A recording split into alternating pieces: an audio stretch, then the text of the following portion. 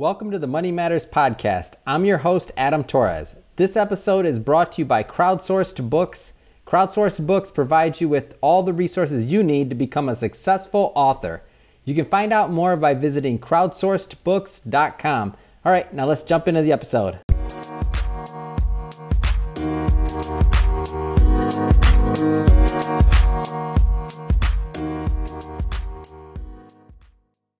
Hey, I'd like to welcome you to another episode of Money Matters Top Tips for Success, where I bring on business owners, entrepreneurs, and executives to share their top tips for success with you. Today, really excited, I have John Deschner on the line.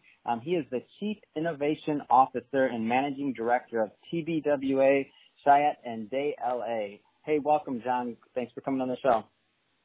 Thanks, man. Appreciate it.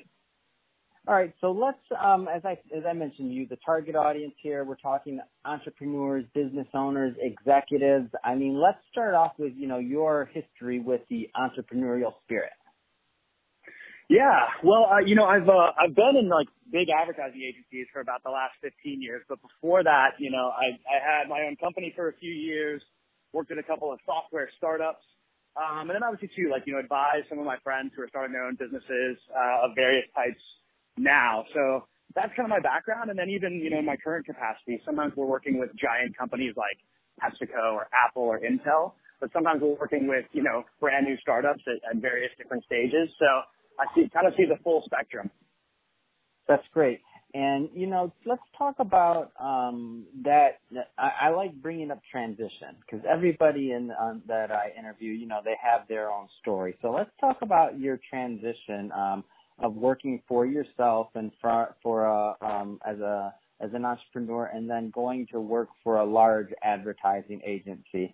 Could you just elaborate on that? Because sometimes people think that that's a bad thing. Like they're an entrepreneur, they're out there, they're on their own system, and then they think that going to work for a large company isn't necessarily the right fit. Can you just elaborate on that kind of transitionary period for me? Yeah, for sure. I mean, I think, I started my own company with a couple of friends when I was only about 25 years old. And it was very bootstrapped, very early days of, a consumer-facing internet. So really, we were in a really wide open space, and there weren't that many places to go to do what we wanted to do. There were some bigger and smaller companies and some things that would, you'd recognize as like digital advertising agencies now, but they didn't really exist in any significant form, especially not where we were. So I think we just felt like it was more useful and maybe more interesting to start it ourselves. I think, for me though, what I learned in that period of time was that I love doing what I do. For me personally, I didn't necessarily love doing all the other stuff you got to do when you run your own small company. All the stuff any entrepreneur is going to relate to, chasing people for invoices and, it's like, just even hustling up all your own new business, introducing yourself, to people over and over again as just, an unknown company. I loved the freedom. I loved the sense of experimentation, but I also, really had to be honest with myself that I was excited to get into a place where I could focus on what I'm great at. And there were some other folks around who could, pick up some of that other slack and handle some of those other, back office type things and that. To be fair, I think if I was doing it again today, there's so many places out there, whether you're, plugging in with like a WeWork or just using, like QuickBooks or a good billing service, there's a lot more infrastructure today so you can handle those like super repeatable back office things. But we just didn't have them then. So for me, it was just more about I loved at that point doing graphic design and interface design. And I really wanted to focus on that and go really deep on it. Versus just being able to sort of control all my own destiny. Great. No, John, I'm a big fan of that, by the way, as a side note. So, I'm always a fan of that. Is hey, if you ultimately find that you like doing what you're doing day to day, and what you don't like doing is some of the other nuanced things. One of two different ways to do it. You're either going to hire people to do the other thing if you don't, or you're going to, join onto another company that has the same view and values and, ethics of what you believe in. So I'm big fan of that. Let's talk a little bit more about your current role and your current advertising agency. So talk to me a little bit more about that.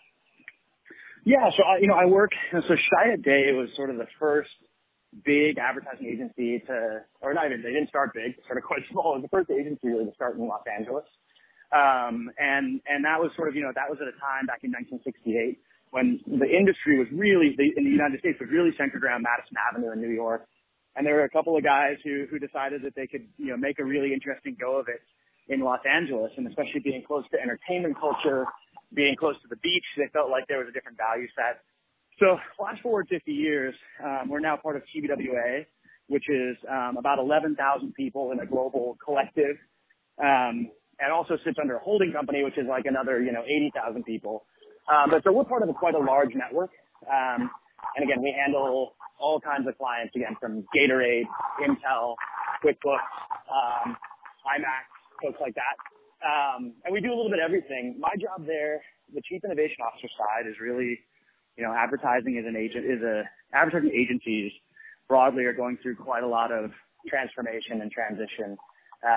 The advent of the web and then social media and media companies, different networks, influencers, all that stuff has really changed how our industry works. And the Chief Innovation Officer side of my job, I think, is to try to help that happen in a more purposeful and ultimately lucrative and positive way. Then on the managing director side, that's honestly kind of like some days that looks a little more like COO. Some days that looks like head of account leadership. And some days that looks like plumber. It just kind of depends on what needs doing at the agency that day.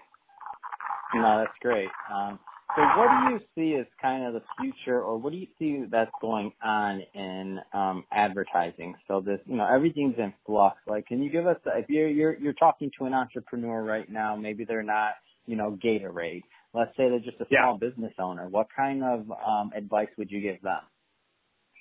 Yeah. Well, I think it's funny. I actually talk with a lot of people who are in like earlier stages of whether they have a product or a service or, whatever it is that they're sort of selling, and just talking to them about how to get out there. I mean, I think the amazing thing is you go back 15 or 20 years, your only options were kind of, advertising a penny saver or, go out and hustle on your own.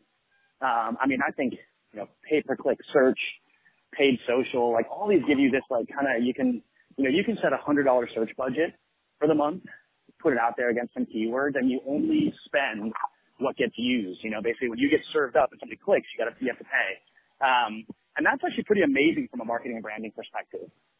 I think, so while that's great for entrepreneurs and startups and new companies, the tough thing is the last 30 years of the advertising world have been all about consolidation and conglomeration and scale. So you have a lot of agencies that were, these killer 100-person shops.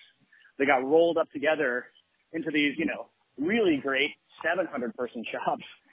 But now the world doesn't really need that. There's, even when somebody like of our size and heritage is being brought to the table, it's really frequent we're being brought to the table with, it's like us plus Snapchat plus a couple of creators plus a boutique media agency and a PR firm. And so I think what I see in our industry is that while the whole broadcast and print world was built around big teams to make sure that nothing ever goes wrong on your like $2 million production, now what we need is, 100 teams of 5 people who can be sort of totally accountable, do a lot of co-creation, co-strategizing with the client and their other partners, and then figure out who's the best person to make it. So we're kind of going through those it's funny, there's sometimes growing pains, sometimes shrinking pains, depending on how the week is going. But yeah, just trying to figure out like how we can do what we're great at, which is strategy and creative and production, but in a really flexible way and kind of be whatever a business or a brand needs for us at that moment. No, that's great. And I think that's a super interesting concept you said about now needing 100 teams of 5.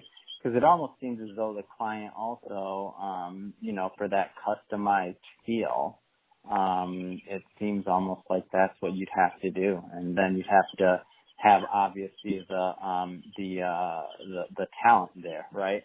If you could talk to me maybe a little bit more about, the talent aspect, because you're on the C level in the company. Like, how do you attract, if you're out there and there's some agency guys listening to this, not to give them your trade secrets, but what do you think about the talent scene? Are they out there? And what's your thoughts on that? Yeah, for sure. Well, I mean, I think that we have one of the simplest businesses in the world. Like we do. We we sell people's hours, and the quality of hours, as you know, between people can be pretty highly variable. So to your point, talent is key. I mean, we have a lot of frameworks. We have a lot of experience we can draw on, but really, if I have the 100 best people in the world, we're amazing. If I have 100 people from the lowest quartile, we're not that amazing. So it is key. I mean, the thing I think about, and especially, before this job, I was the CEO of an agency group, in Southeast Asia for a couple of years. And there, there's a much smaller talent pool. I'm talking about like a country of like 30 million folks instead of, a few hundred million. So there it was even more acute. And I think there, the key, I mean, aside from just being out there and approachable and having like a really clear value set and a really clear mission, I think the other key is just to be like a very transparent and honest and trustable leader. I think when, if you're going to interview somebody to come work with you, if they can understand in the first, 15 minutes kind of where you're coming from, how you're going to be to work with, and also like, really get that feeling that they're not being sold or played or maneuvered, then you can really make an honest assessment because even they're fantastically talented people out there that I probably wouldn't work that well with, or wouldn't work that well with me. So I just think that honesty, that transparency, the openness is really critical in terms of attracting, especially like top level talent. Most of us who've been doing this for 20 years, like we know, when you sit down with somebody for an hour, whether or not this is someone, money aside and things like that you would either, love working with and probably do some interesting stuff, or whether you're just not going to hit it off. No, that's great. Well, hey, John, I really appreciate you coming on the show today. Tell me, where can everybody follow you? What's your website? If somebody wants to inquire about the agency services. Yeah. Well, so check us out at tbwashyatt.com. And you can find me on Instagram mostly at Deschner13. All right. Fantastic. Well, hey, John, thanks again for coming on the show, and I appreciate it. Have a wonderful day. Thank you. Cheers.